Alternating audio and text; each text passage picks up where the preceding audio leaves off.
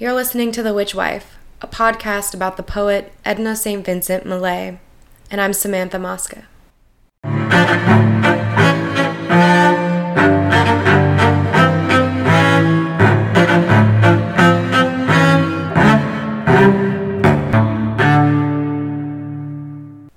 Hey everyone, this week I'm excited to share with you an interview I did with an author named Jerri Dell. This interview has been sort of trying to be put in motion for the last few weeks. I would like to use that as an explanation as why I didn't post a podcast last week, but I've been a little buried under some schoolwork and life. Hopefully I'll get back on that weekly schedule, and I'll keep denying that this is not a bi-weekly podcast. I'm going to try to keep my nose to the grindstone and get one out every week for you. So in the exciting interview, I speak with Jerri Dell. And Jerri Dell wrote this book called Blood Too Bright, Floyd Dell Remembers Edna St. Vincent Millay. And Floyd Dell also happens to be Jerri Dell's grandfather. And to tell you a little bit about Floyd Dell is important when I introduce this book, because Floyd Dell was sort of he was an important historical figure in Greenwich Village, especially in the literary scene, but he's also an important figure in Millay's life. So Floyd Dell was one of these central figures in Greenwich Village. He was a bohemian, he was a feminist, he was a socialist, he was a pacifist, he was a psychoanalyst. He was an editor for a magazine called The Masses, which is a radical magazine. They put out all sorts of literature, especially subversive literature, socialist literature. Dell even went on trial twice for his role in distributing and editing this magazine. So you can see that he was important in a time period, sort of not just like historically, but he was doing this like literary thing to help move along these particular ideologies. But not only that, he was a critic and he was a poet. He wrote novels and plays and essays, and he was involved in the literary world. He was enmeshed in the literary world. His name was extremely well known. He was famous.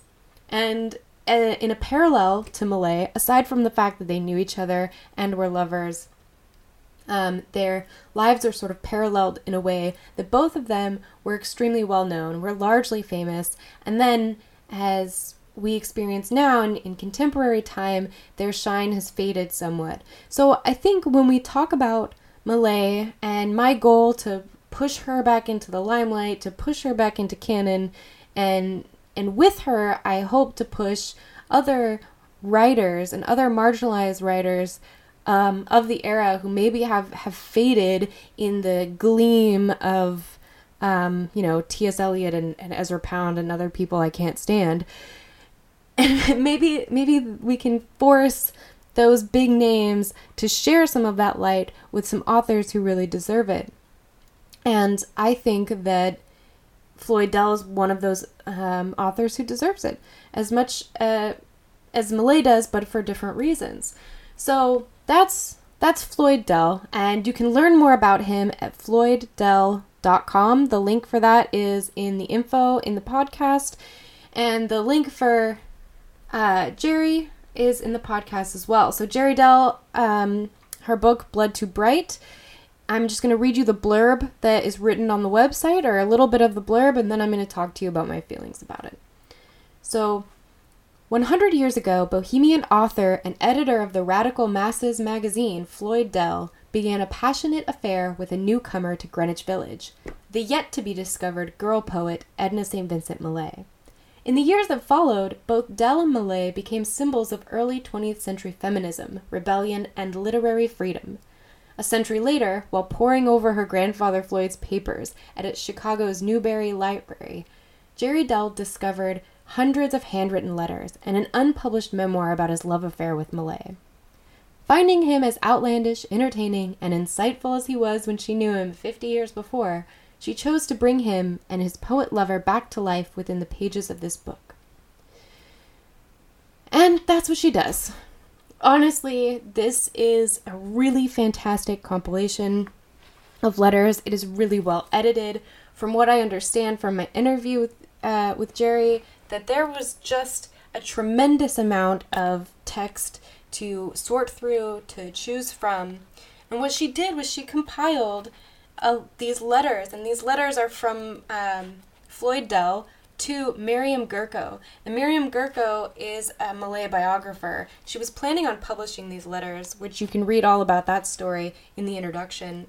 That doesn't end up happening, but this is what creates the archive that Jerri Dell gets to search through and put together. And she puts this together in such a way, she includes a bit of Floyd Dell's own memoir in the beginning. It gives us a lot of context. It gives us a lot of story that fills in what Floyd Dell remembers as fact. He had a very good memory, so I'm not trying to call into question that, but that's what his own memoirs sort of shape the outline of this narrative. And she makes a really cohesive narrative. I can only imagine with the 700 pages or so of letters that she had to go through, she creates this really concise, linear, relatable, emotional, understandable story. And it's just comprised of letters from Floyd Dell, not the letters that he received. Which is kind of interesting, and I think there's a lot of these sort of self-aware moments in his letters where he recognizes that it can be a little odd without Miriam's voice in response. But I just really love this book. I find that all the biographies that I've read, that I pick up, I read a lot of the same thing, and that's not in detriment to any of the biographies that I've read. There's only one of them that I absolutely hated, but that's not really the point right now. The point is that there's only so much you can mine from the biographical information of Malaya's life, and the two most recent biographies, the What Lips My Lips Have Kissed and Savage Beauty, which I've talked about on this show many times before, they do a really extensive job of getting in there. And there may be more biographical information that we can discover about Malay the more that we look into the Library of Congress and we go through her belongings and then other authors. But this book in particular provides us an insight that we've never had before. It shows us a Malay that isn't accessible through her biographies, even her letters, I don't think, because we don't have her voice here. And Malay's voice is so strong, and it's something that I relate to, that I obsess over.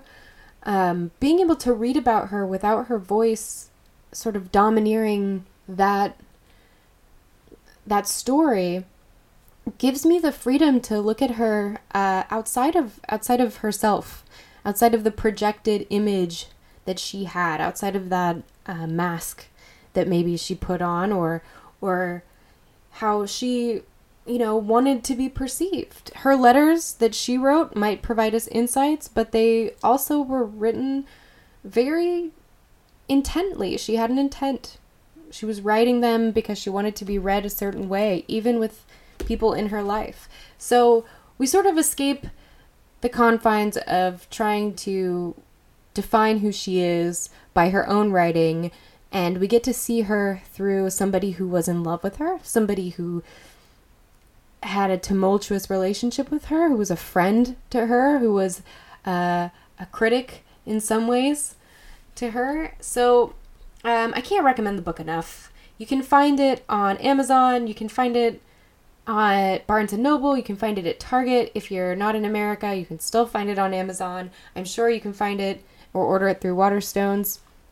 Really, just Google Blood Too Bright, and if you have trouble with that, I've got a link to the website in the information. So if you're interested in history, if you're interested in Bohemia, if you're interested in literature, if you're interested in love stories, if you're interested in really anything, if you're just interested in Malay, if you're interested in poetry, pick up the book. And I hope you enjoy this interview. It was really lovely, and I'm excited for you all to hear it. Hi, Jerri. It's wonderful to have you on my podcast. This is amazing. It's really an honor. I wanted to tell you that I'm a huge fan of your book. Jerri Dell is the author of Blood Too Bright. Floyd Dell remembers Edna St. Vincent Millay. And Floyd Dell is your grandfather. That's correct? That is correct.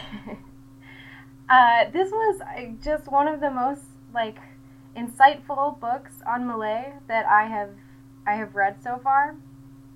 And well, I'm honored to hear such a thing. That delights me, I must say. It's other than, I think, Savage Beauty, other than that, this felt like one of the most illuminating texts. A lot of her biographies, they're really interesting, but they don't, there's that hidden Millay that you kind of can't quite access, and I like seeing through Floyd's eyes a little bit. Yes, I have to say, too, that because a lot of the book is his letters, one half of the book is just the letters that he wrote to Miriam Gurko, Millay's biographer. It is really like holding a microphone to him in real time and saying, Floyd, what do you think about Edna St. Vincent Millay and the Greenwich Village of the 1910s and anything else that comes to your mind? Yeah. That's unusual. He died in 1969, so to be able to talk to him in real time is a lot of fun. Yeah, and I imagine that this exploration, like in your introduction, you talk about how this wasn't necessarily your intention, wasn't to collect this and edit this and write this book. But I imagine that it really gave you a new window into your grandfather, insights into who he was. Indeed. In fact, I think, as I said in the book, I had originally gone to Chicago, to the Newberry Library, which keeps his archives, every paper, every box of notes that he had, diaries and that sort of thing. They're all in Chicago. And I had gone there because I was in the process of starting my own memoir. And I was trying to recall to my mind the sound of my grandparents' voices because I grew up with them. And Floyd only died when I was a senior in high school, and my grandmother Bee died in 1976. So I had known them throughout my life in Washington, D.C., where they lived and I lived. So I was trying to find their voices, and it was easier to recall Floyd because he wrote things down. And I could read his autobiography. I could read things that he had published over the years. Whereas Marie, my grandmother, told stories, but she never actually wrote anything down.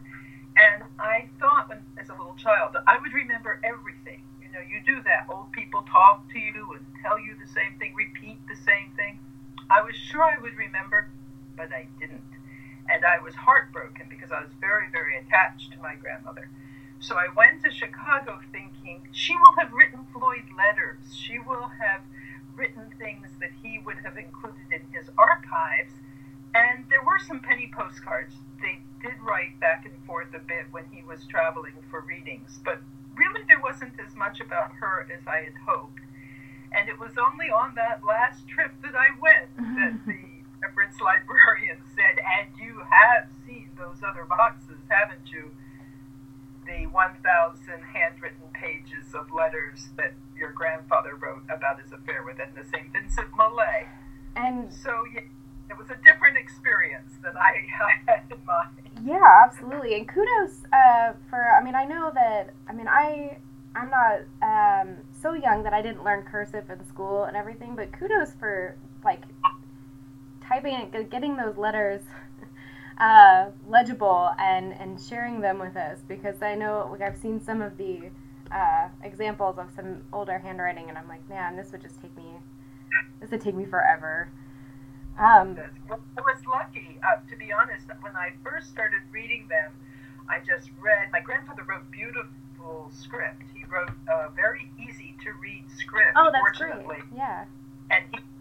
But still, I would not have been able to have taken them from the story because, of course, there were 1,000 pages there, and there was nothing I could do with them except to read them while I was there and make the most of it. But Miriam Gurko had intended to publish these letters as the collected letters of Floyd Dell about Edna St. Vincent Millay. Mm-hmm. And she had transcribed them on her Smith Corona typewriter. Oh, wow, she already did that. I didn't realize. That's convenient. No, I didn't realize it either. I read through all those letters, and when I finished, I got to the last box, and there was the manuscript all typed up.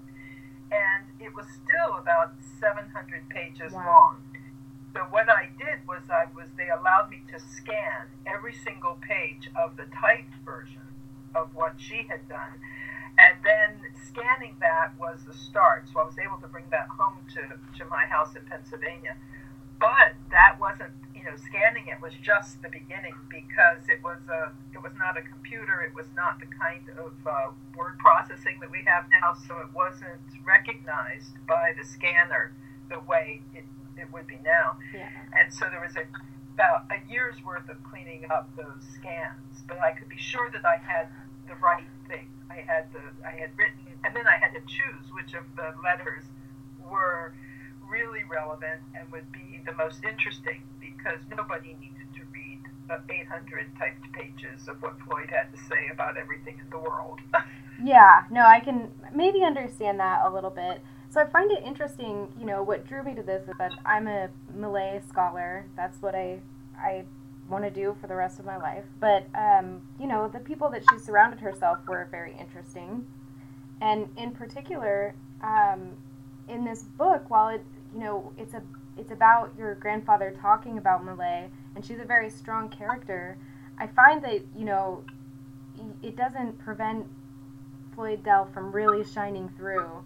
You just learn so much about him, and it feels like a really beautiful insight into who he was as a person. He seemed really sort of kind and understanding, and certainly not without flaws, but like a really interesting human being. I think that's valuable. I wonder how much you intended that when you started this. No, really, I have been delighted by the response people have had to Floyd in the book. That, as you say, he had tremendous insights into Millay and gives us, I think, a wonderful perspective on who she was as this young, up-and-coming, not yet discovered, at least in the beginning, not yet discovered poet who was going to be so famous and celebrated. But he gives us a very clear perspective on himself as sort of representative of his idealistic time in Greenwich Village, the politics of the time, the romance of Greenwich Village, the creativity of the time. And he was, in fact, one of the great chroniclers of that time. In and of himself, he wrote 20 books, and he wrote articles, and he was an editor, and he wrote plays. It wasn't that he was inconsequential, but what he really did a wonderful job of was describing the times he lived in and the people who were his friends. And I think does it in a very entertaining way. And he certainly did when I was growing up, even as an old man, when he was quite frail when he was elderly. But he would rise to the occasion when it was time to talk. When it was time to talk about Edna St. Vincent Millay. Every dinner, we got together for big family dinners, and every dinner he would end after dessert standing up and quoting the sonnet by Edna St. Vincent Millay and telling us a little bit more about her. So he had that spirit of and that memory. I mean, unlike a lot of old men or old people, he remembered everything, and he didn't become more conservative as he got older. So there were a lot of people who did not forgive Millay for many things, particularly that period where she was trying to get the U.S. into the Second World War. Ezra Pounds were so hostile to her, but Floyd didn't feel that way at all. He believed that he really felt that everything about her poetry was worthwhile, was brilliant, was to be admired, even if personally she was a little hard to love. Yeah, Yeah, almost like easy in the beginning, and then it grew to be a really difficult thing.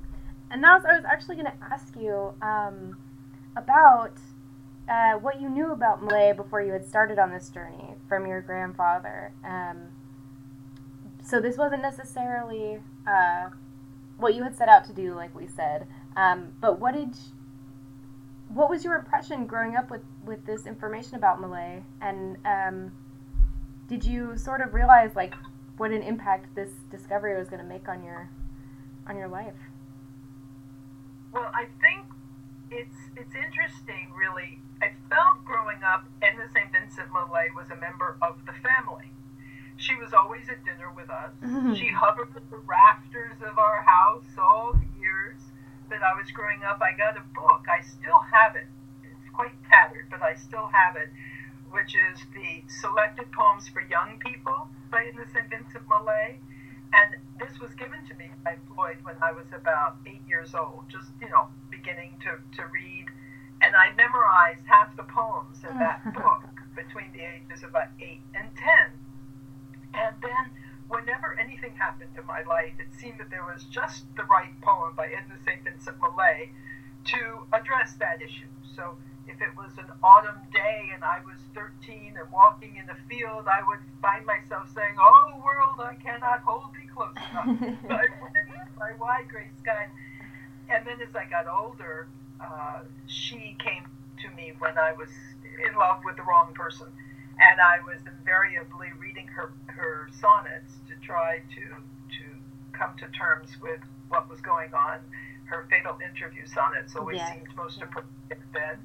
But so I had my own relationship with her in her poetry as I was growing up. But the personal connection I felt with her was very easy, and I don't think I knew the nature of their affair so much as a young person. I just knew she was important. And my grandmother B adored her. She absolutely adored her. And it's important to consider that all these letters that I found all those years later, in those boxes were letters that my grandmother B. Marie sent to the Newberry Library. Floyd didn't send them. He didn't put any of those boxes together. He wrote the letters, but B. Marie was the one who felt they were worth scholars in the future knowing about. And I have a story. I don't know if I wrote this in the book. Did I write this story about how we were sitting at dinner one evening and Floyd was going on as he did about Edna, and I was about maybe 7 or 8 years old. And P. Marie was sitting next to me while he was going on. And I overheard her kind of murmuring, "Poor Edna, poor Edna." And I realized at that point, yes, that's right. She felt that Edna Millay hadn't been happy enough in her life, didn't have the things that family really gave you, that grandchildren gave you, the things that, in fact, lucky for me, Bee loved. But she thought she shared Floyd's view about her poetry and thought she was extraordinary and forgave anything that Floyd indulged himself in terms of his memory of her and all of this sort of obsession that he had, as you can see in the letters. Yeah. Because he was a romantic, and part of his romanticism was the affair with Millay that never died. Not that it didn't. I mean, it died after a year and a half in terms of their affair. But in terms of his memory, in terms of his connection to her and to her poetry and his defense of her throughout her life and his friendship with her, my grandmother was thrilled by that. So yes, they were an unusual couple, and growing up with them was quite an unusual experience, really.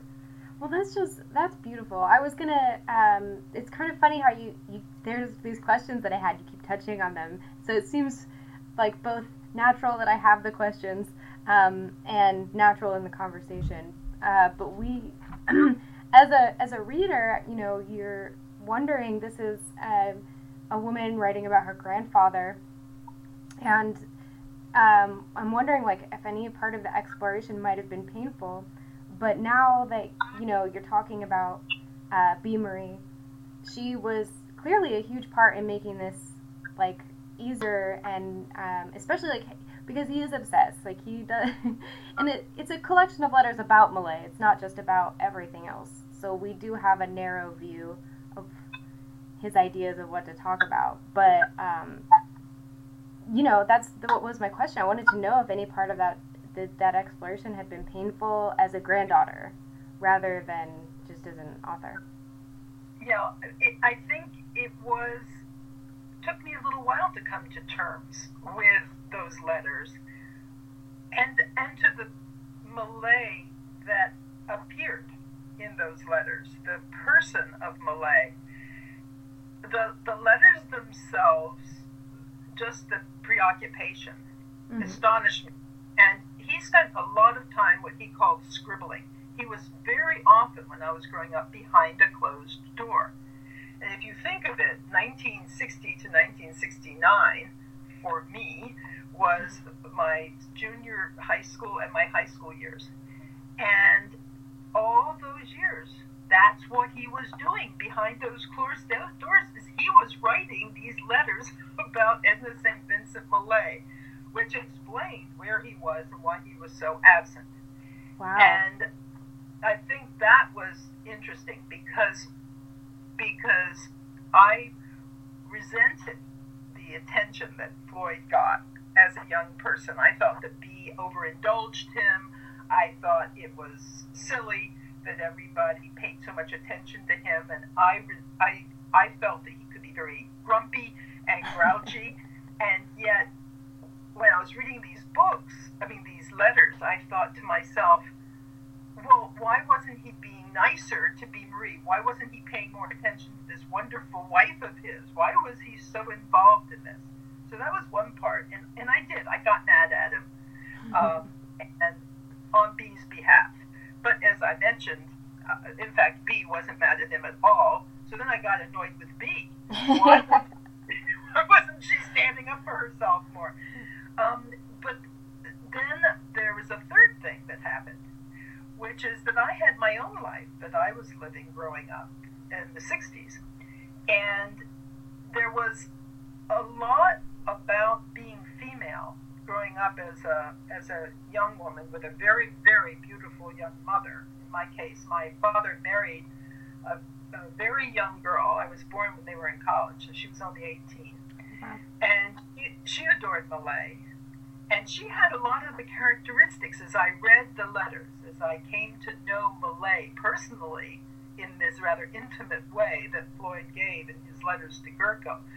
I started seeing this young mother of mine, the Edna St. Vincent Millay piece of that. I would even say bipolar. There's an element of her that I would call bipolar, even though it was never, of course, it was never diagnosed then. That wasn't a term they used then. But her ups and downs were very, very noticeable.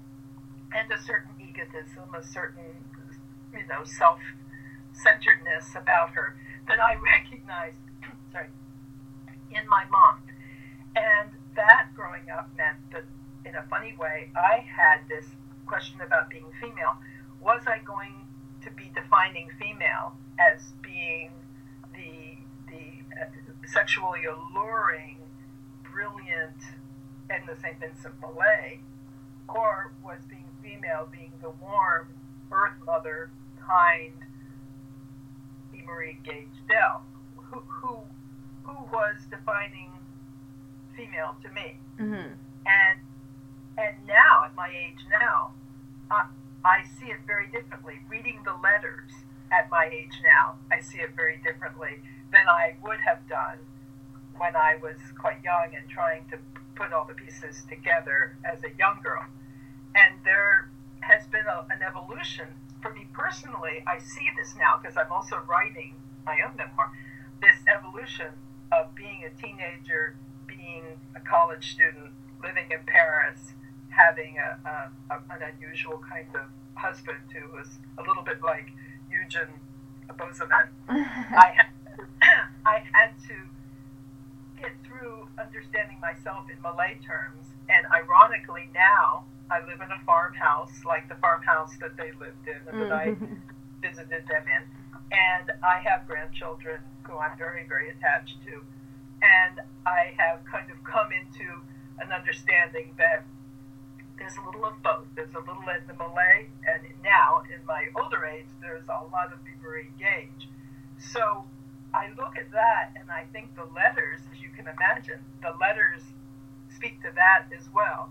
It's a very personal journey of my own traveling through the young age that Floyd was to his old age, to the young age Malay was to her old age and her sad end, and my young age and my old age. I think that's just wonderful and really relatable. I think there are a lot of women who see those two images, and maybe they don't have like I didn't really have that more like Earth Mother, family-oriented woman in my life in the same way. But I do feel that I made that same sort of decision. At a certain point, I thought I had these two types of what a woman I should be and which way I wanted to go. And I think I also agree as I get older, that line starts to blur. Things change, your ideas about what you want change. It's really interesting. And, that is part of why Malaya speaks to me in some ways, I think, because I look at her poetry and, like you said, it changes as I change. Different things in my life. A poem I thought was about love, recently I've been, well, that feels like that's about death. It applies to my life a little bit differently. Yes. And I wanted to, I thought this was a really cool moment in the book. One of the letters, Floyd jokingly sort of addresses himself, and he says, "Yes, Grandpa, you've told us that before." And I imagine that moment might have been kind of funny for you. Indeed it was. I thought to myself, oh God, yes. Many times before. And yet, it's really nice to hear it now. You miss him. You miss him all those years later. And so it's okay, Grandpa. You can tell those stories often as you want. And that it's kind of cool because he's talking a little bit like to you, addressing you in this way, sort of without ever knowing you would ever pick up these letters or be present there. So, what do you think in all of his insights? Do you think he missed the mark on Malay about anything? I think he was not perhaps as critical of her poetry in some ways. He was over the moon about her poetry, and he was very defensive on her behalf when the modernists, the T.S. Eliots and the Ezra Pounds, took her on, and he felt that they were 100% wrong. Unfortunately, history has come down on the side of T.S. Eliot and Ezra Pound, and they were 100% wrong. But I think that I have a friend, Stephen Dunn, who won the Pulitzer Prize for Poetry in 2001, and he said to me once, "You should never be a critic of a poet who you're in love with." And so it's possible that the truth about Malay and her poetry lies a little afield of Floyd's utter love, utter acceptance. As far as her personally, I think he was on the mark. Mm-hmm. I think what you see when you read through the book is how, depending on where he was in his own life, where he was in terms of his age, in terms of what else was going on, she was a very different person. She was quite mercurial, and there could be times when he thought she was absolutely magical. He says this, there is just too much magic in it. She is a goddess among mortals. I mean, she was, and not just Floyd felt this way, so many people felt this way, but then other times he understandably is furious, enraged with her, and wants nothing to do with her, and can't understand why he was ever so kind and gentle and generous about her. But then he about it a little bit more, and yet she was all these other things too. And I think that wasn't just his perception changing, that was the person she was. That was one of the extraordinary things about her, was that she was so many different people. Her poetry reflected so many different personalities and different characters. But there is a man named Charlie Lyons who owns the rights to the Savage Beauty, to Nancy Milford's great big biography of Malay Savage Beauty. Mm-hmm. He owns the film rights to it. He's a producer, and he has for 10 years. So I don't know if he'll ever actually get this movie out there. I'm hoping he will. But I have said to him that he's read the book and he likes it very much. And I said, pay attention to what Floyd says about Edna Malay. The images he has of the phosphorescence of the water when she's swimming out there off of Staten Island without her clothes, and the way it shimmers. He has wonderful imagery of who she was and how she was, and I think it would make a wonderful film. And yes, I think he really was on the mark about her, although that mark shifted. It was a shifting target. Yeah, I think so. I mean, I didn't find much that I felt that I disagreed with. Not that I'm an expert. All I am is a person who voraciously takes in all Malay material. And I don't have any other magical insight into her. But I did think that the one thing that I thought was really hilarious was when he talks about. I think is he asked the question that, can a virgin have an orgasm? And yes, they were working those things out. Yes, yeah.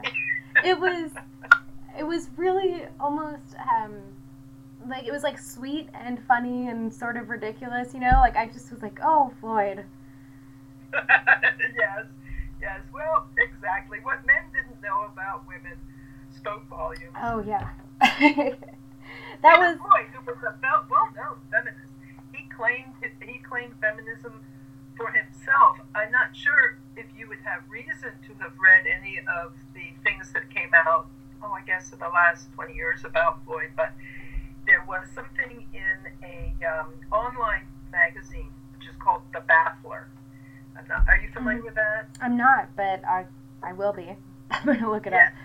Check it out, because he wrote an essay 100 years before that magazine came out, which is called Feminism for Men. And a modern contemporary feminist wrote a response to Floyd Dell called Feminism for Them. Mm-hmm. And she includes the whole of his essay and then her entire response. And are you familiar with Spinster? Yes. The book by Kate Pollak? Yes. Well, Kate, I found, because it was an online question answer kind of thing after this Baffler article, and Kate hadn't yet published her book, and they started having this very lively conversation about Floyd Dell, and why weren't there more Floyd Dells in the world, and why weren't men more interested in women's rights, and that was 100 years ago, and look. And yet then there's the other side, which is, oh yes, but that was well and good, but he went off and had affairs in Greenwich Village and didn't think twice about it. And then there's another side, yes, but all those women remained his friends. They all went on liking him, and he went on liking them. And it's just a very interesting thing. He was unusual in the extent to which he was pro-suffrage, pro-women, he was a socialist, of course, and a pacifist, but his affection and respect for women, even if one didn't accept the reasons why he thought that it was important for women to have the vote and for women to be working and for women to do all these things. He thought it was great for men to have women that were so much more interesting than those women who did very little. There's a reason to feel that that's a little self-serving, but it doesn't matter. Whatever the reasons, they can be crummy reasons, but if you're in favor of women's rights and respecting women, then it doesn't really matter So anyway, if you see that article, and then there are other articles he wrote which include "Can Men and Women Be Friends?" Yeah, when I finished your book, I actually went on my Amazon list, and I've got a few Floyd Dell books that I'm ordering. I'm like, he seems so sophisticated, and that's what makes that moment funnier when he asked about virgins and orgasms. That I'm like, okay, that's surprising, because for some reason it doesn't seem like, even for the times, he was so much farther ahead. And you're right. I mean, like, I don't necessarily know all of his reasons, but even if they were crummy, he's on the right side, and I don't know, he seemed like a really lovely person in general, and just really smart and considerate. The person who said that he went off and had affairs and didn't think twice, I can't imagine that he didn't think 15 times about anything he ever did. And then he wrote about it. Yeah. Yes, I would recommend, if there's one book that you get, and they aren't so easy to find anymore because everything he has done really is out of print, but his autobiography, Homecoming, is one of my favorite books. The letters I love because he didn't edit them at all. You could tell they were cross outs. You could tell that it was in real time. He was speaking these things. But with Homecoming, I felt, even though it was edited and it was published, unlike some of his novels, which are somewhat stilted and have a formal feel to them and feel very, very dated, his story of his life up until the age of 40, his life, as he tells the story, it tells about the trials, the Masses trials, it tells about Greenwich Village, it tells about the First World War, and up to the point, and it talks about Malay, it includes a lot of his poetry, his own poetry. I find that one of the best books he ever wrote, just because it is a bit of a romp through that part of American history, and he knew such interesting people, such wonderfully interesting radicals, and he had so many opinions, and I love that about him.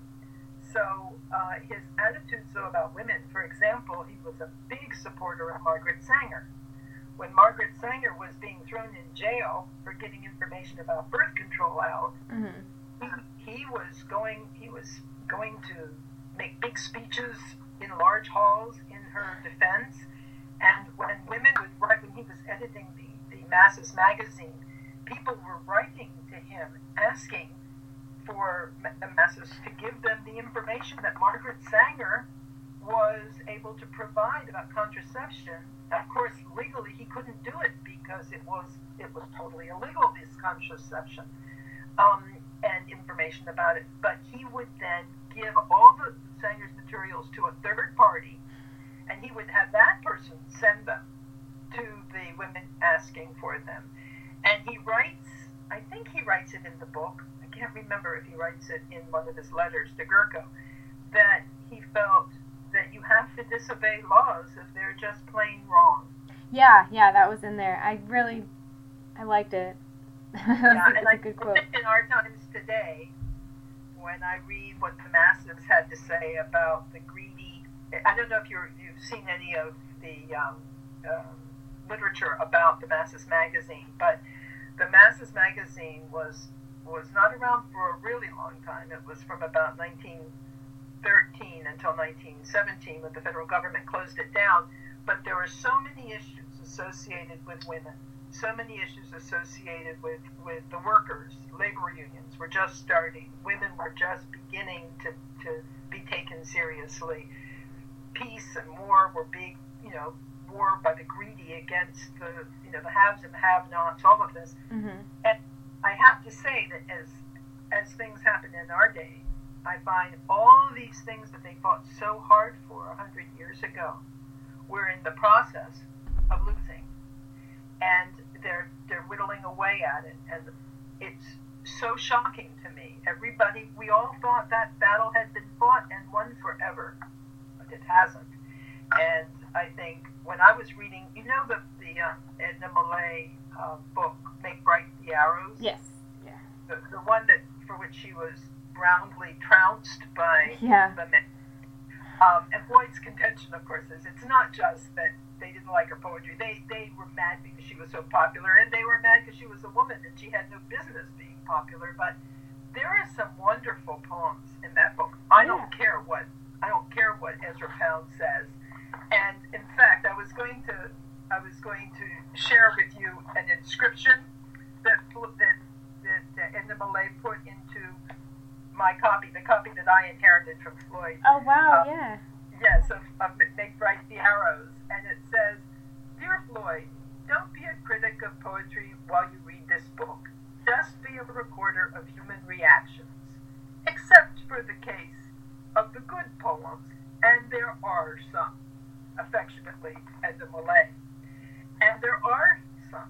And I find myself absolutely convinced that the poems that she writes here apply so completely to there's like the one about the eclipse I read on the podcast recently. I read after the rally, the neo-Nazi rally. I read that one, and then there's another one. Shoot, I don't remember the name, but I had been going over Make Bright the Arrows, and I was really astounded because I had avoided it. I had it. I collect first editions because I'm just genuinely obsessed. I had gone through and sort of not paid much attention to those. I really focused on like a lot of the love sonnets, and eventually like my academic interest and my taste has expanded beyond that, and I was really just delighted when I read it, and I was sort of amazed at how it was so just critically panned and how aggressive even she talks about it. I mean, even in an inscription to a friend, she's sort of tempering his reaction immediately, like don't be too critical. Well, also she knew the difference between really good poetry and not really good poetry. She knew it perfectly well, and she was more than glad to sacrifice the perfect couplets to make a statement, because she knew that was what she could do and no one else could. Her wild popularity, she wanted to cash in on it to be sure that Europe wasn't absolutely flattened by the Nazis.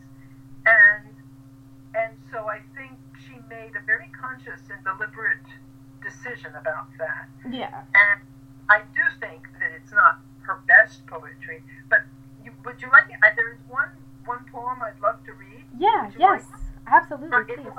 From Fatal. I mean, it's from Make Bright the Arrows, and it's called Underground System. Yeah, please do.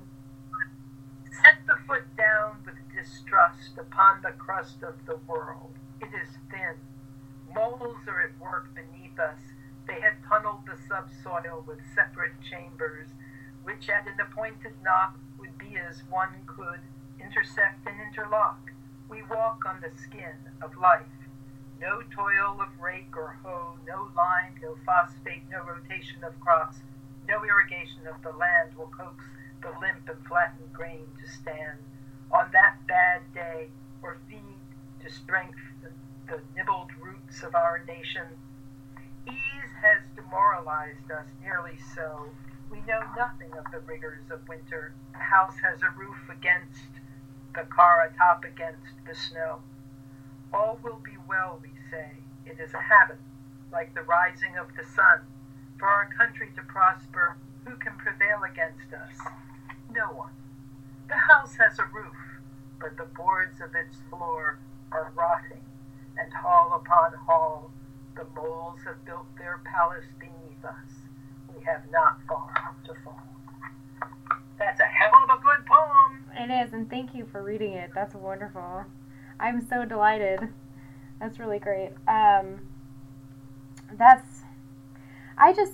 think that my view on the whole thing is, because there isn't a lot of academic work on it, eventually I'm going to sort of focus on that. I might be doing that. I'm doing my master's right now, so potentially for my dissertation I might have a chapter on on her propaganda poetry, which I talked to a professor about in my undergrad, and he writes on poetry in England, Ireland, and Scotland during the French Revolution, and all the poetry then is political and sort of propaganda poetry. So he was trying to, his response to me is like, well, I don't see what difference that makes. I don't see how that changes the nature of poetry at all. And so he's like, it had sort of challenged my idea of what I kept reading, which was that this propaganda poetry was definitely going to be bad, or it was it sort of had less importance. But that was more recently when I read through the book, I was like, this is so pertinent. I feel like I could read all of these on my podcast and have people relate to them. And yeah, and I think that it's one of you may remember in Floyd's book, in Blood Too Bright, he did make a very clear statement that there was nothing at all inappropriate with Edna St. Vincent Millay taking on the fascists in her poetry. Nothing at all. The fact that she didn't spend as much time on those poems, the fact that she was rushing to get them out because they were serving a different purpose than just aesthetic, may have had something to do with the fact that they aren't as good as poems, as poetry, as her others. Mm-hmm. Also, she was in pain at the time. Yeah. There has been discussion about the impact that the morphine had on her writing. But the fact of it being political in and of itself, as your professor suggests, is ridiculous. But I do agree with Floyd that Ezra Pound, who was a fascist, yeah, I mean, there's no doubt that he was a fascist. He had his own agenda, and he was, from what I can tell, a bit of misogynist too. So you put those things together. I would love you to take him on, not necessarily because he's not a great poet. I think he was a good poet, but I think that he took liberties there. He didn't. Both him and T.S. Eliot, I am not fans of. I really, really dislike them. It seems like, every college-educated dude I meet has got some connection to T.S. Eliot. We in my undergrad, when we went over it, every single guy in the class was like, The Wasteland, it's good. I'm like, it's a good poem, but he stole some of it, and it's full of anti-Semitic rhetoric, so I don't know why you like this. Exactly. I mean, it's that they won. They won in this battle, and there's a lot of reasons I think that women go on appreciating Millay as not every one of the fans that has gotten back to me because of my book is female. I have had maybe 2/3 are women and 1/3 are men. There are still, it's a small group, but it's a group that's quite committed to beauty. I mean, it's the beauty of the language, it's the beauty of her vision, and even when she gets into her real roustabout, annoyed, aggressive female self, she says it so beautifully, so extraordinarily. But the fact that it rhymes bothers a contemporary audience. They think, don't pay attention to it. Yeah, so what my goal is, like what I want to focus on is bringing Millay back sort of into canon. So my first dissertation that I did, I wrote about how she inherits from romantics, and how a lot of her poetry, a lot of her sonnets in particular, are actually, you can see them as a conversation with older sonnets. I found a couple which sound like she's talking either directly to Shakespeare, Shakespeare has a sonnet and then she's responding directly to it. The lines correspond, things like that, where I'm just like, these intellectual modernists, right? That's their hook. You got to be really intellectual. Missed all of this. And I keep feeling like every time I go into her work that she was like hiding this very smart stuff under these very pretty words. And it wasn't just emotional, like she could relate to anybody on an emotional level. All of those bohemian women, all of those women fighting for their rights and fighting to find themselves, could find in her work this resonance, this emotional resonance. But when you realize, oh, that poem looks like it's a response to Keats, like directly, and nobody talks about it. It's like nobody looked at it because they just thought, well, she's popular. There's no reason to actually delve into this. So that's my goal, is just to see if we can place her and other women and other marginalized authors who were modernists. She was modernist. She was writing modernist work. She just was using form. So she had first century content, and I think that Holly Pepe, the executor of the Malay estate, will be so happy when I tell her that a young scholar is at work bringing Malay back in Aberdeen, Scotland, that into the canon. Because when we were doing this talk, Holly and Christina and I were doing this talk last weekend, one of the questions came up from the audience. Well, what next? What happens next? And Holly, who was about my age, was saying, we are starting finally to see a new generation of scholarship about Malay, and we are very eager to encourage that in any way we can. And I would say there's one other thing that's happening, and that is, are you familiar with something called the Edna Project? I am, the musicians, yeah, absolutely. Yes, and Seth and Liz Queller and her husband Seth Farber and their son Joey have done just the most amazing music, have set her poetry, including Renaissance. Have you heard the Renaissance? I have. It's really wonderful. Unbelievable. But I saw them for the first time in live when I was in Rockland. They were there. They did a concert there. For the Arts and Poetry Festival, right? The Malay Arts. Yeah, okay. Yes. And so I had heard it before, but I didn't know them. But what I told Liz was that all this time I was writing the book, I was writing it about, it was Floyd talking about Malay, Floyd talking about the person. I was trying to cope with the fact that she had a lot of strange things in her personality. She was selfish, I felt. She was unkind a lot of the time, and I didn't like it. And I was totally preoccupied with that, with her character. And one day, I just happened to put on Liz Queller's End of Project music as I was writing. And I put my pen down, and I just stared into space and said, wait a minute, this is it. This is the reason it's worth going to all this trouble to write this book. This is some of the most beautiful, Floyd's right, it's some of the most beautiful poetry in the English language, and it is so musical that maybe we don't, in the 21st century, we can't read it the way we can listen to it if it's music. Because we do still, songwriters are still writing songs that rhyme and have that meter and have those rhythms, so that when Liz was singing her poetry, I realized maybe that's part of what we need to do to get Malay back into the picture, is to hear it as song. Yeah. I don't know, but it certainly reminds me how incredibly beautiful that music is. I mean, that musicality for poetry is.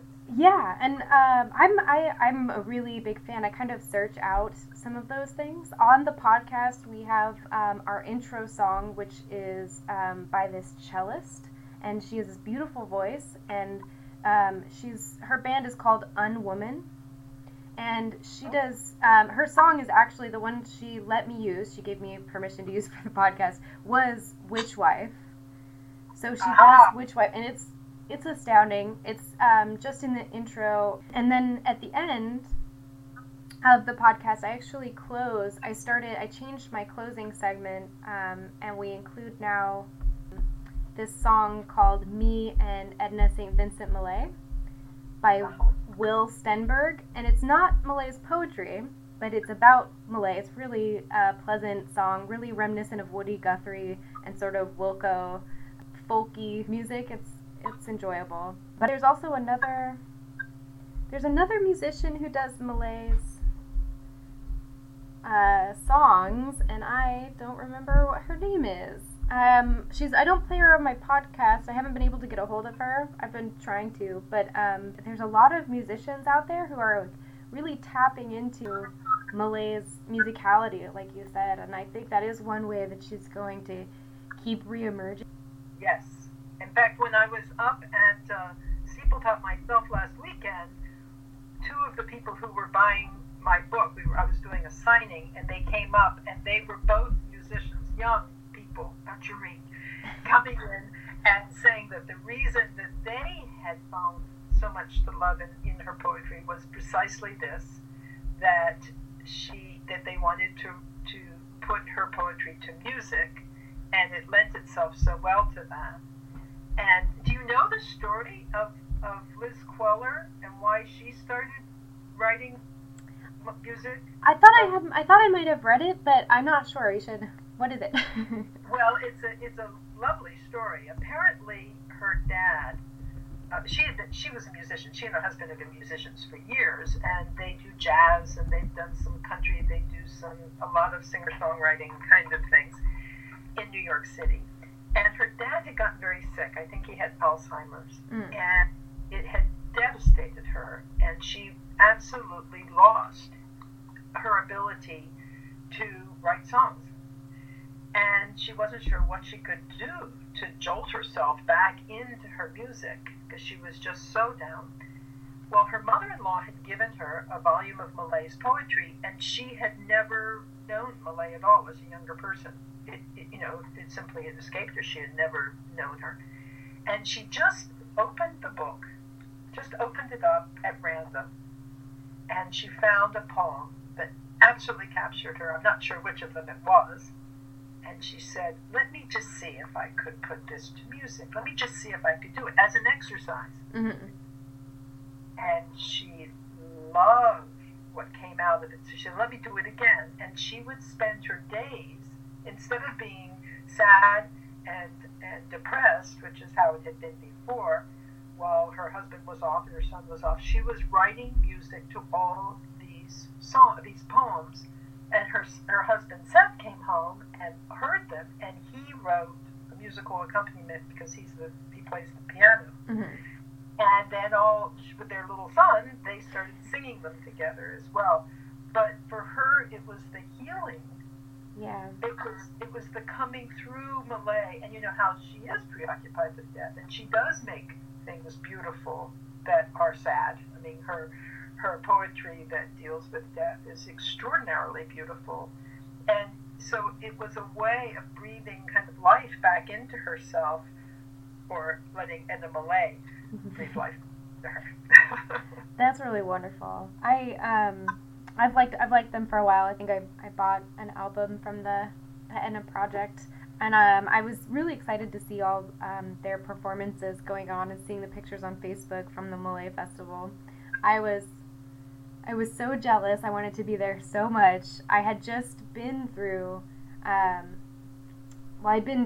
just been to Austerlitz. I had just passed through Steepletop. It was my first visit, and I was leaving the States to come back here in August. So it was like August 4th, I think, and I flew out to see a friend in Ohio and drove all the way to Austerlitz because I wanted to make sure I hit that before I flew. So I had changed my whole itinerary. I was normally going to fly out of Arizona, so I changed it to come fly out of New York so I could stop at Steepletop and see it for the first time. And then, of course, it was just a few weekends after that the festival's going on, and I'm like, oh. I'm feeling really hopeful because I see more and more frequently more mentions of Malay online. I've got a little Google alert whenever Malay is published on anything, and I've had that for probably 10 years.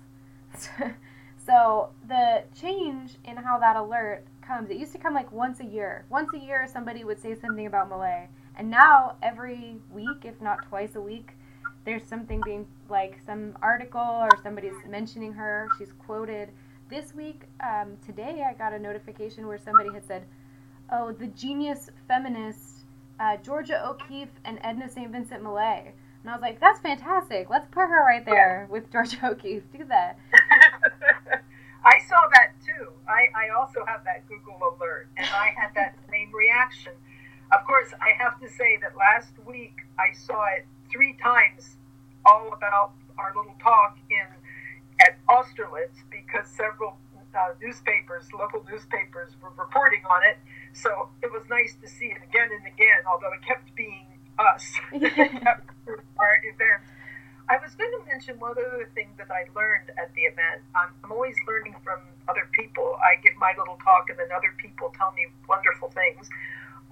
And one is that there is a book called War No More. It came out early in 2017, I think, in February 2017. No, I haven't. And it's the history of, or it's an anthology of work by Americans, I think from 1948 to 1970 or something like that, or 78. Anyway, it's anti-war literature. And the reason this woman told me about it was because Floyd, he is anthologized in it about the Masses trial, and I think it's from Homecoming. And I've ordered it, but I'm getting it. Actually, it's coming from England, interestingly enough, but will take a while to get here. But Edna Millay is in there as well.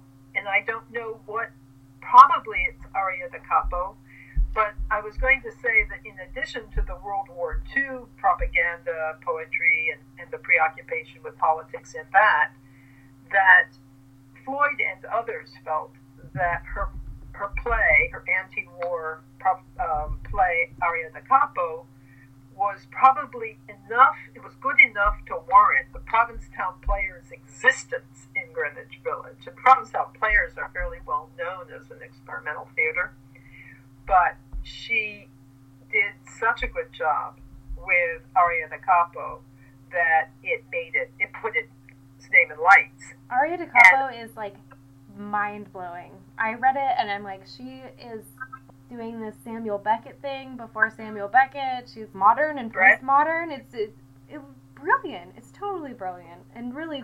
Yeah. She wasn't just the writer of words on paper. What made her so popular, as we know, is the way she could project on the stage, and her persona, this whole character that she created.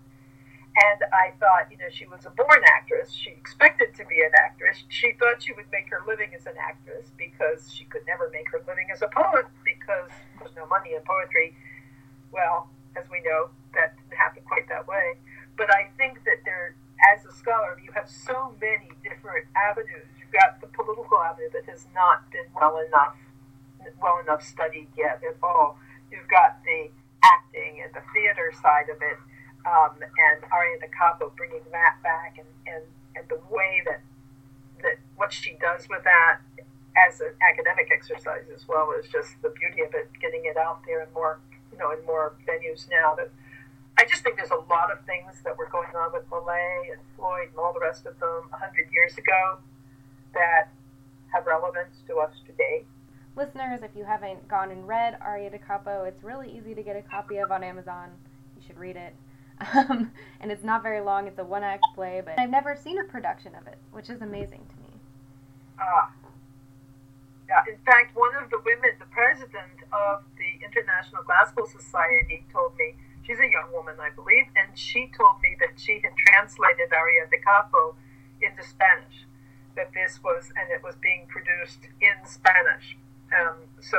Recently. So I think, yes, this is another case where she has relevance and is being brought back by a younger generation, which I think is terrific, whether it's a play about her life, a movie, because I think that if we could get a movie, with Scarlett Johansson playing in the St. Vincent Oh, you think so? Don't you think so? Then I think she's going to come back. We're going to start reading her poetry. We listen to the music. We watch the film. We see the play. She's been in Z, the Zelda the Zelda show, the Amazon one about Zelda Fitzgerald. I know. Yes, which was also written, I think, by Nancy Milford. She did the official biography. I don't know if the show is it based off the official biography? I thought it was, but maybe it's a different movie. There's another movie that's coming out about Zelda, which I believe is specifically from it's the film script based on Zelda. That's great. I bought that because I was such a fan of Milford's writing. I thought she just did a wonderful job. The Savage Beauty is a tome. It's 500 pages, and I couldn't put it down, which I think says something when it's a biography, which is they're typically a lot more dry. But in this show, I think it's Christina Ricci plays Zelda Fitzgerald. I haven't watched it yet, but every person I know who has watched it and knows me has messaged me saying, Malay's in this, have you seen this? So she's a character who comes in at dinner parties and stuff, even though I think what we've sort of learned from Floyd was that she didn't really know the Fitzgeralds. Writers sort of stuck to their own little group. They didn't really mix the way we might imagine in our heads. Right. Right. And they also, they were contemporaries, and I'm sure that they did meet at restaurants periodically, and Floyd disliked Scott Fitzgerald so much. The two of them, great enemies. And I think Edna Millay she had a very specific circle of friends. And in fact, in Dirge Without Music, she talks about lovers and friends down, down, down into the earth with you, lovers and friends, tender and kind. And the lovers and friends were a finite number.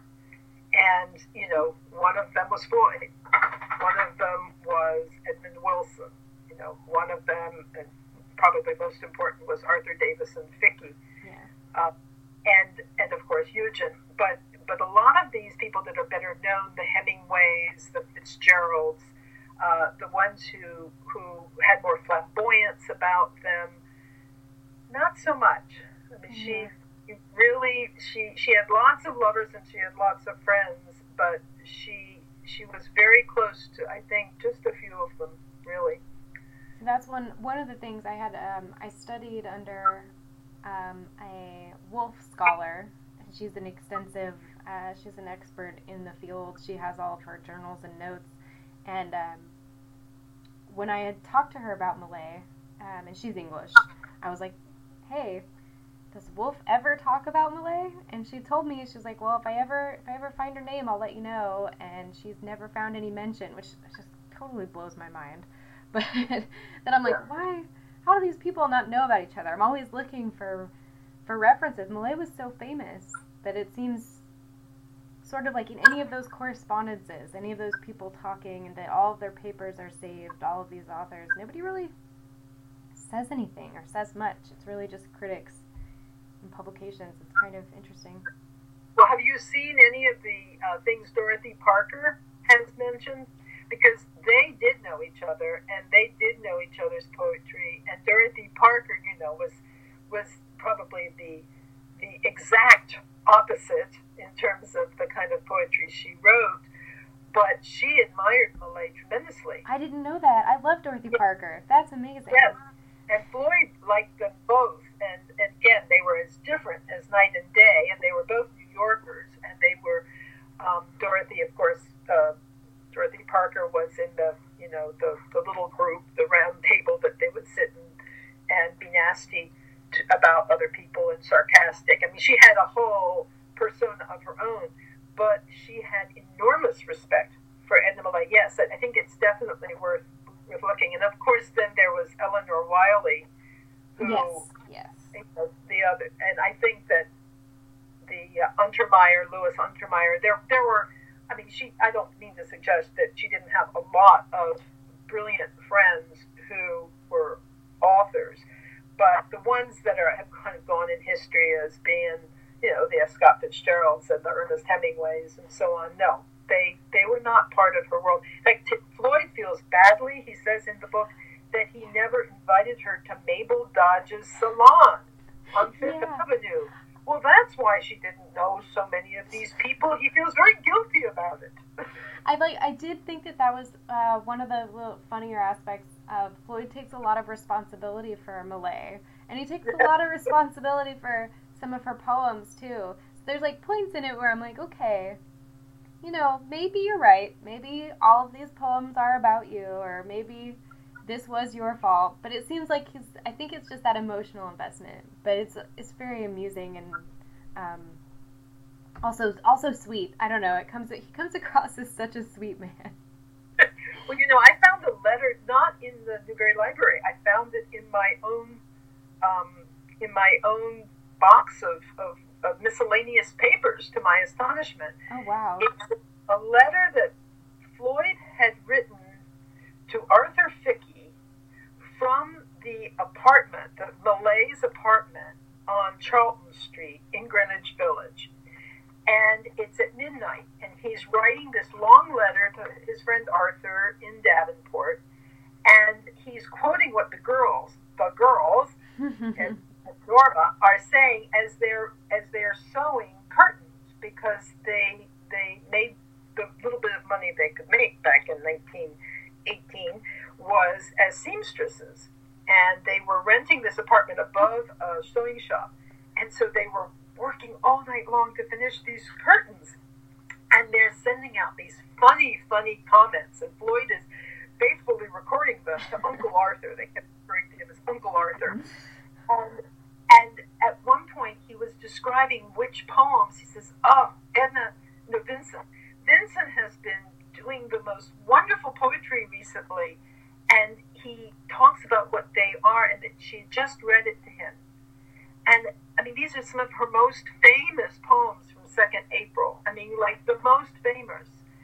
And they were during the time of their affair. I mean, I know that because she's reading them to him as hot off the press, you know, of her writing it. And so my feeling is I'll see if I can find that letter to send you, because it's a wonderful, wonderful letter. Oh, wow, that would be amazing. It really is as if you're seeing it in a movie, because he's recording it. So, but I do think that there were 2 or 3 and they were not flattering ones. No. The ones he claims for himself are not the nice ones. They are the ones, you know, say, so let this be your little day, your little, your little month, your little half a year, ere I forget, or move, or, you know, she was not speaking in kindly terms about the man so besotted with her. She was going to storm away and find another lover. So, I mean, he doesn't claim it as being made important and privileged by these letters, but I think that, by these poems. But I do think that some of them probably were about him. Oh, absolutely. I think like what I had thought about it was just that she was so sort of meticulous in her process, that I think that even like if she wrote down emotion, this is just my own like sort of fancy, I guess, that eventually like that would sort of develop into something else. Like she would begin to replace words and edit to the point of sort of creating a poetic fiction that maybe might have been based in something but evolved. Well, and Floyd said he thought there were 2 things. I think in the letters he says people often asked, well, who do you think these poems were to? And, you know, a lot of the sonnets, which are so brilliant, you know, who were they to? And he said, they were to no one.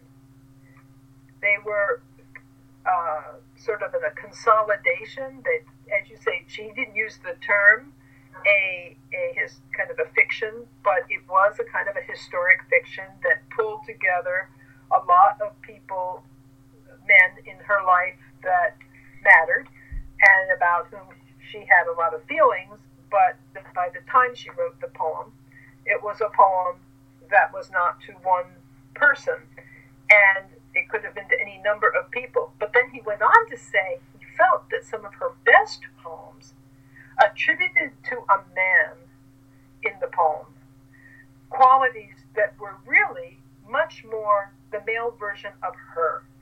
Yeah. that she was really writing the persona that she had was a persona, whether it was courageous or passionate or intelligent, all these things that she would attribute to a beloved was actually usually fit much more her own character as he saw her. So I never had heard that before. That's really wonderful. I think that's something that she does that's really innovative as a poet, is that she writes, especially with sonnets, because they're typically addressed to a female subject by a male author, and she is a female author, and she makes herself the subject. You know, her subjects aren't about, it's not about other people. That's why it always seems like they're a response. So you have like a Keats love sonnet to an unknown woman, and her response to it is as a woman, where the subject is herself talking to a male suitor who has said something ridiculous.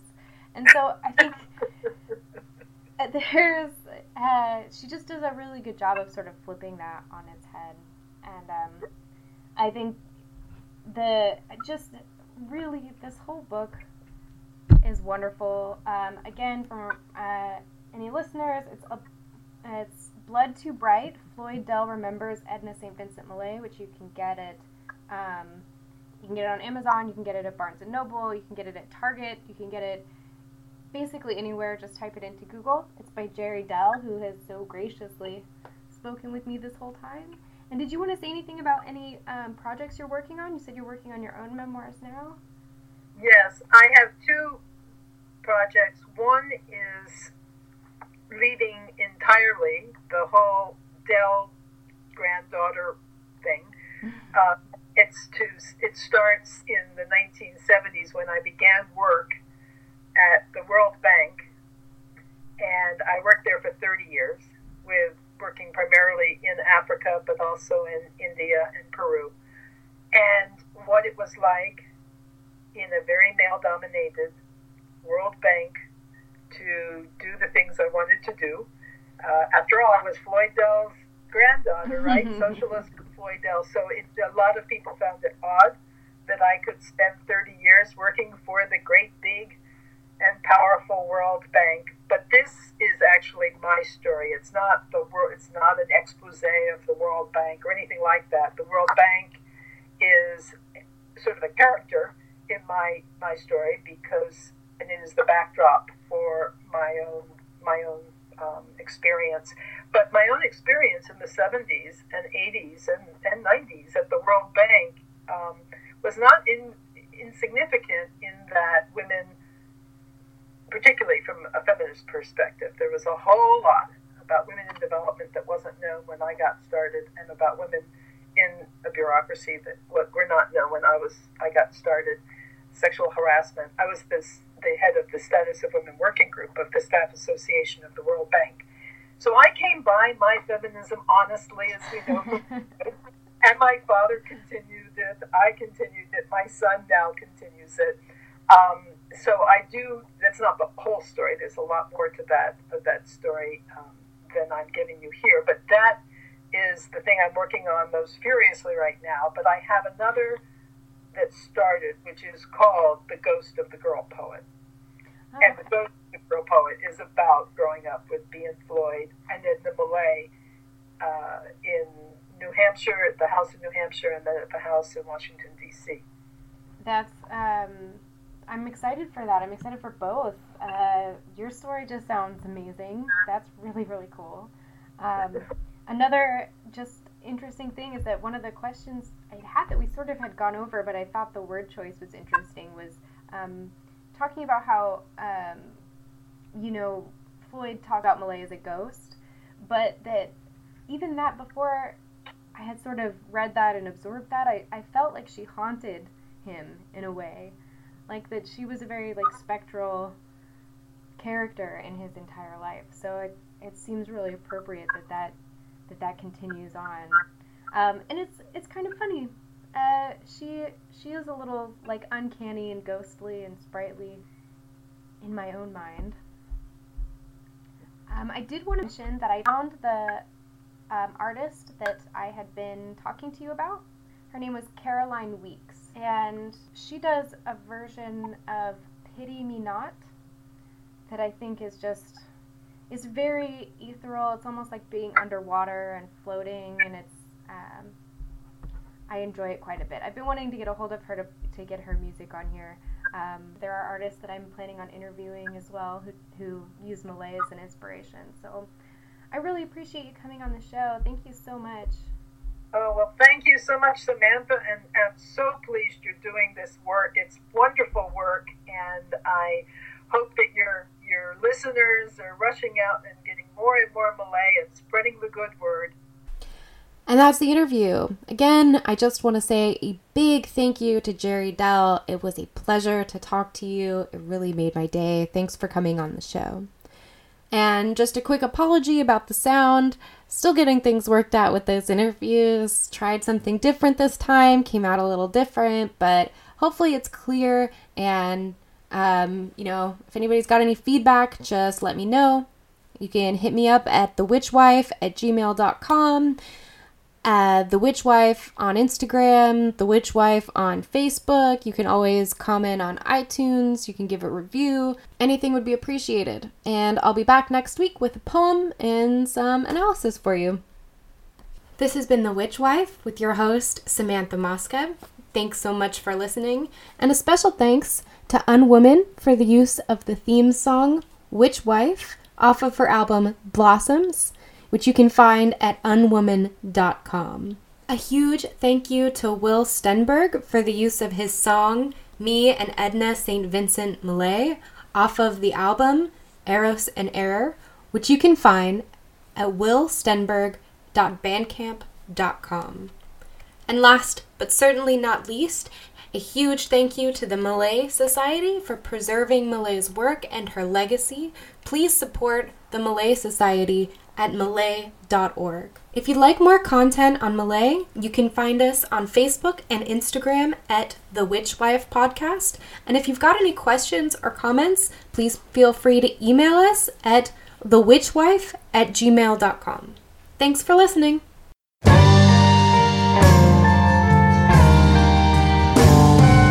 Walking around through the small country towns, feeling so happy and gay, taking advice offered at a good price. Me and Edna St. Vincent Millay.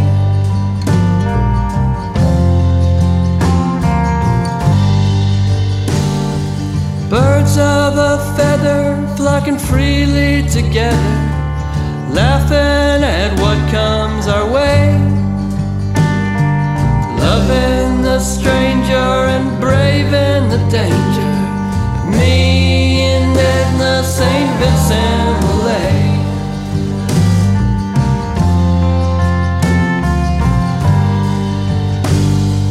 Taking our sweet time, walking that fine line between our doubt and our faith.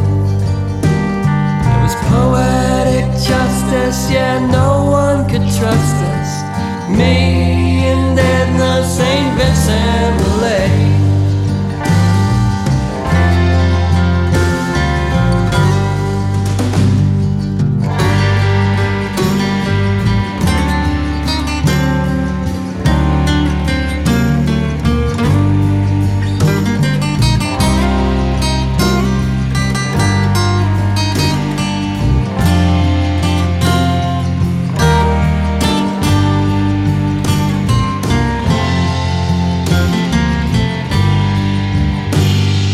Tracking our terror through Eros and error, holding hands down by the bay.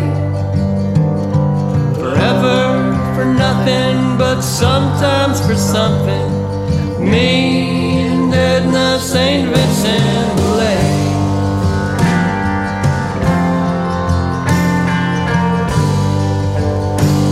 By her beauty so savage, I've been wrecked and been ravaged, but I loved her and I do to this day. Her New England nature, her perfect nomenclature, Me and Edna St. Vincent.